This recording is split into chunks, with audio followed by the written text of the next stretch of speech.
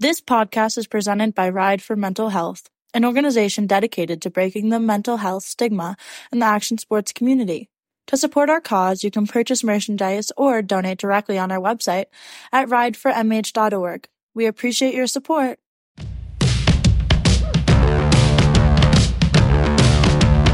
Welcome to the Tell Me More podcast. I am Pippa Scott, founder of Ride for Mental Health. Just a reminder to please tell your friends you love them. I hope you enjoy. Welcome back to the Tell Me More podcast. Today I am with Amy Weston. Hi, how are you? Hi, Pippa. Good to see you. It's good to see you too. Let's just get right into it. Let's start off by telling me a little bit about what you do regarding mental health. So, unfortunately, one of my son's classmates died by suicide last September, and she was a soccer goalie, and a bunch of the moms got together and we make these little hearts that say, need to talk, text 988, because in September last year, that was almost a brand new thing. It had come out in July, and not a lot of people knew that you could text it. They thought it was a phone call only kind of thing.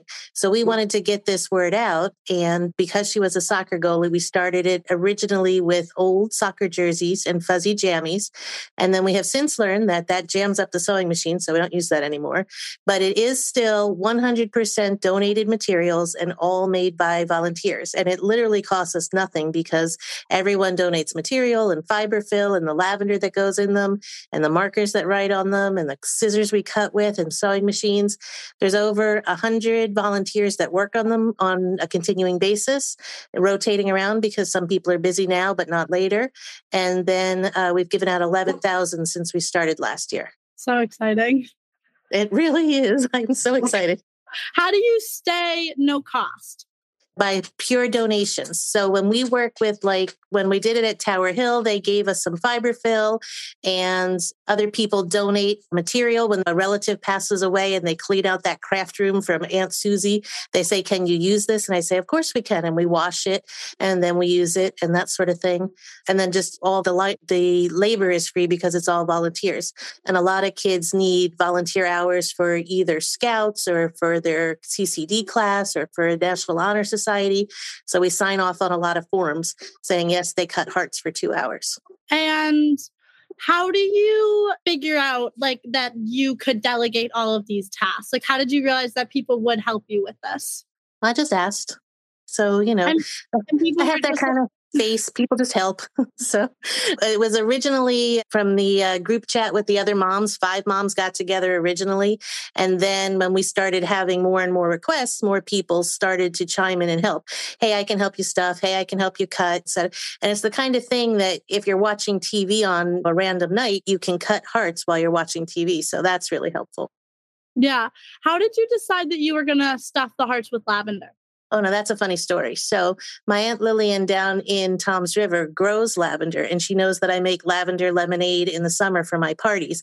And we had gone down to Wildwood for a soccer tournament, and she said, Amy, I have all this lavender for you. And I said, oh, fabulous. And I had to stop and pick it up, and it was like monster amount.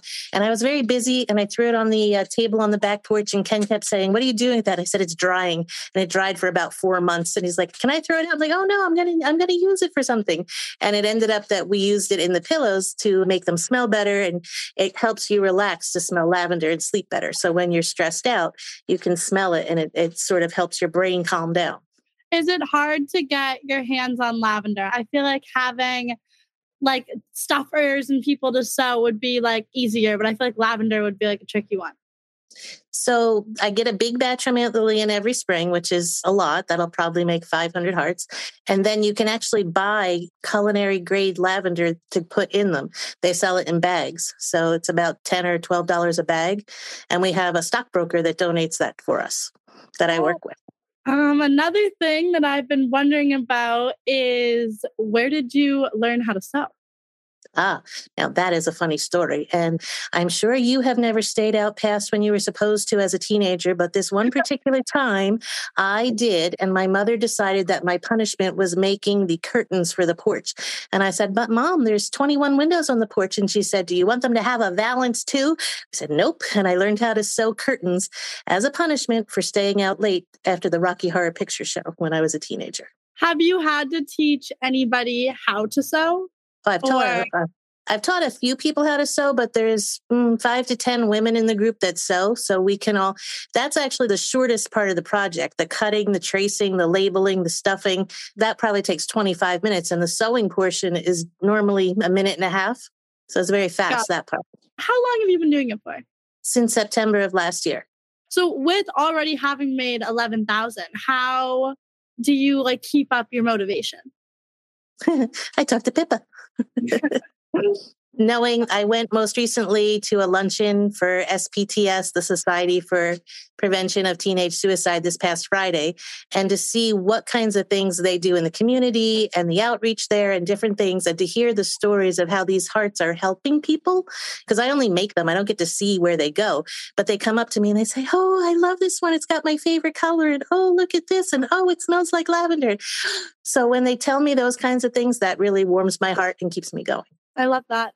I love SPTS and I wanted to go to that luncheon, but I think that when I got the hearts, when we brought them to nationals last year, I agree with all of that. I was so excited to have them. And it was definitely something that just people's faces lit up, because I think having something that they can hold is just a physical item and it's attached to a really good message, I think is makes the difference. Yep. And we like to say small enough to fit in your pocket, but maybe just big enough to help. Yeah, I love that. That's great. Mm-hmm. Can you tell me the story of how you decided to use Bigger Than Belford? Well, that's where I'm from, is the town is Belford, and it's a quiet little town. There's a fisherman over here, and it's a lot of blue collar people, and it's just this bucolic kind of quiet place. And when suicide hit here, it hit me particularly hard because I didn't think that that was something that could happen here.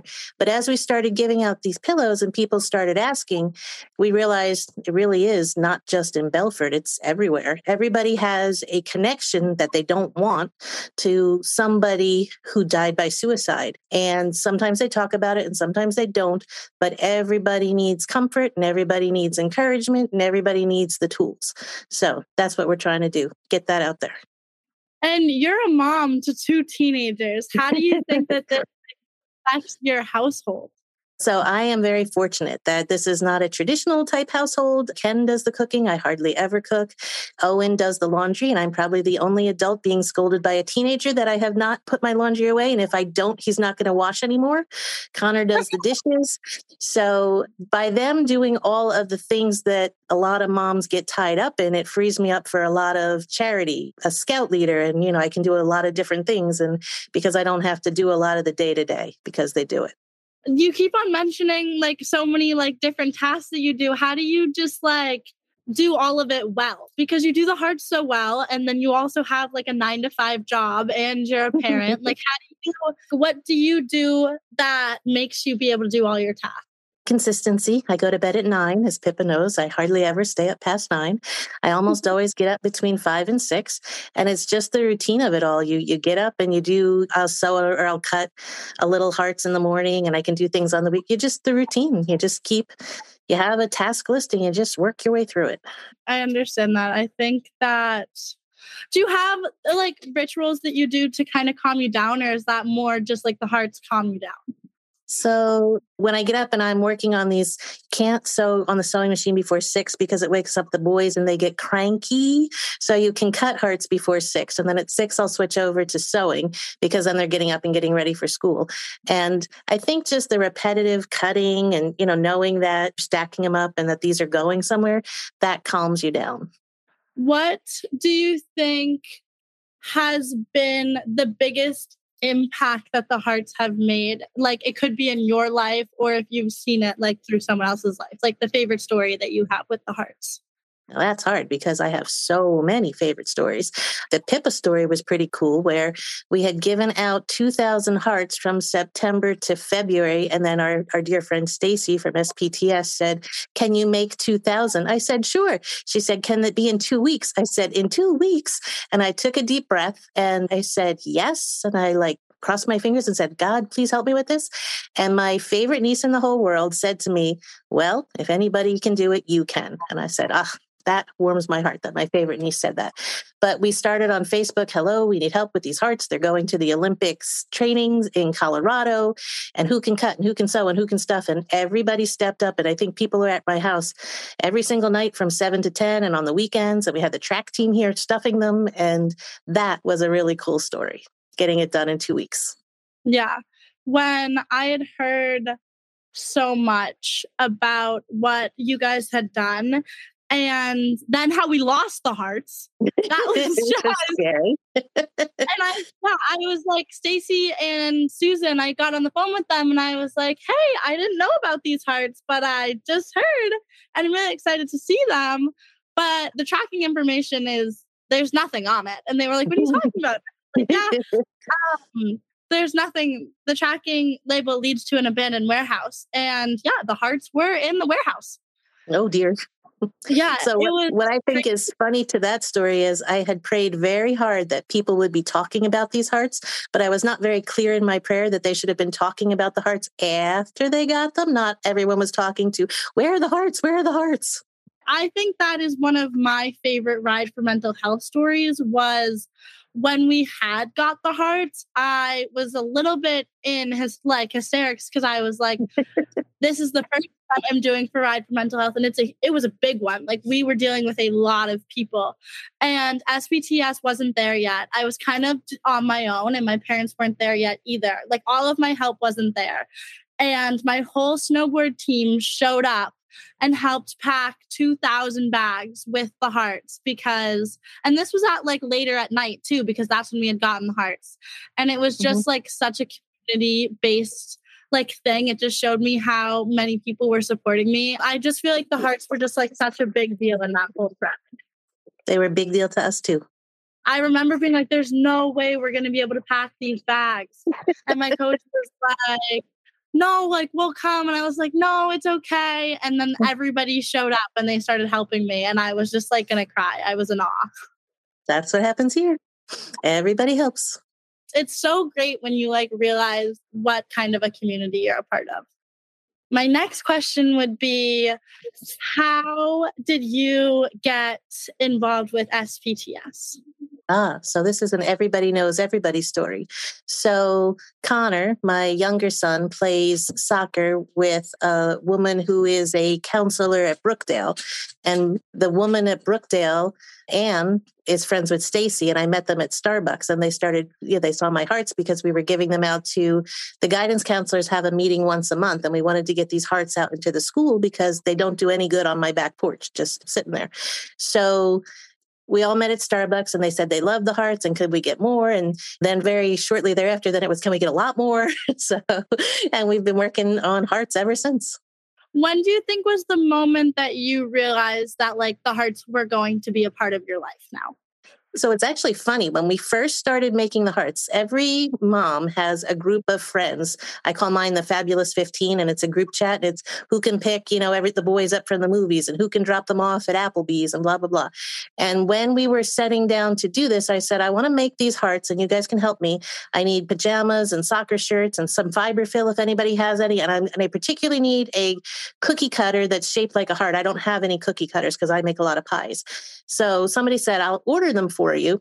And that showed up first. And what I found out later is the woman that sent the heart cookie cutters, her husband had died by suicide. That was the very first thing that showed up for the project. And I thought that was amazing. And that sort of touched me.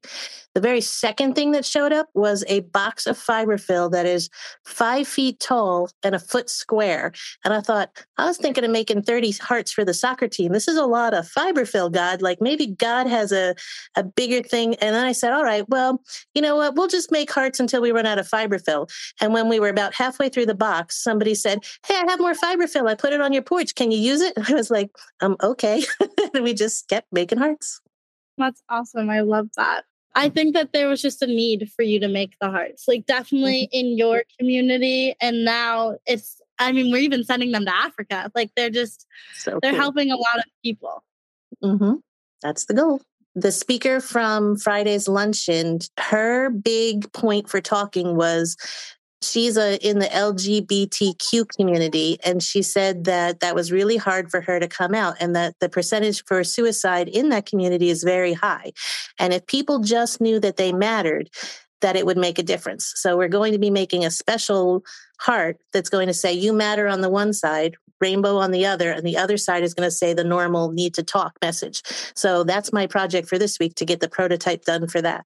So I think that we're finding out that these hearts are needed even where there's not the 988 number. They're needed in the LGBTQ community. I have an idea for the military hearts that say no one left behind with camo. So that's going to be a cool thing to do. So just the ideas keep coming. Oh, and we put some in Spanish too, because we realize that not everyone speaks English. So we have that. We have a holiday version that say holidays are hard in the holiday patterns. So there's at least 5 different kinds of hearts, which I think is cool. Yeah, I love that. I think definitely for the hearts that you're doing for the LGBTQ plus community, you should look into the Trevor Project. That is for teenagers who are specifically in the LGBTQ community. And I've heard nothing but good things about the Trevor Project. Okay, we will check into that. What do you think has been the biggest takeaway from the hearts? Oh, so the thing that hit me the hardest was my son's classmate was bullied and cyberbullied. And that was really hard for me to understand because it's not my generation. But recently I was cyberbullied for doing this because they thought that everything we do should reference their daughter. And everything I've learned from Stacy and the SPTS people says you have to make this more inclusive and include different groups and different things. So we are technically changing the name from Bigger Than Belford to A Stitch in Time Saves Lives. I love that. Yeah, because we're stitching. And if you can call that number in time in the crisis, it can really save a life. So I think we're going to stick with that as our new name. I love that. Yeah, I think that I learned a lot of that from SPTS too, about glorifying suicide and how is like the appropriate way to share your story. And I think that definitely when we do things that regard mental health and kids who have died by suicide, it's really hard to always make the right decision, especially when you're personally affected. And I definitely, because we talked about the cyberbullying too, and I think it's easier, obviously, to make the comments through the phone just because they're not looking at you. And I also think that it was done more out of like a rational thought and it wasn't like a thought through thing. Mm-hmm. Yeah. Yep. But I think that you learned a lot from it. And I also think that the person who did it learned a lot too. Because the comment was taken down, right? It was taken down. It hurt me very much. And I went radio silent. I typically take pictures of the sunset or the sunrise and I say, good morning, Belford. Good evening, Belford. And I wasn't even putting that up. And my cousins were reaching out to me and saying, are you okay? And I'm like, no, I'm not. Like, that should not have happened. If I'm doing something good to help people, they should not be putting me down. And that really, really bothered me. So in true Amy fashion, I didn't talk to anybody and I cleaned the laundry room and got all the hearts and all these stuffing and everything organized. So now, which I think is kind of a funny thing, like God made me get everything ready because the next big thing we're doing is working with youth councils across the state where the high school kids are going to be making the hearts, the tracing and the cutting and the labeling and the stuffing, and we'll just be sewing them. So we'll be able to get even more out there. So I think God used that hard time for me to like prepare me for the next thing. So I think that's kind of cool. Yeah, I think that's really cool. I just want to thank you so much for being on the podcast and for taking time to talk with me today. Thank you for having me. This is my very first podcast, and I'm so excited. Thank you for listening to the Tell Me More podcast. I am your host, Pippa Scott. Please subscribe if you like what you're hearing, and don't forget, tell your friends you love them.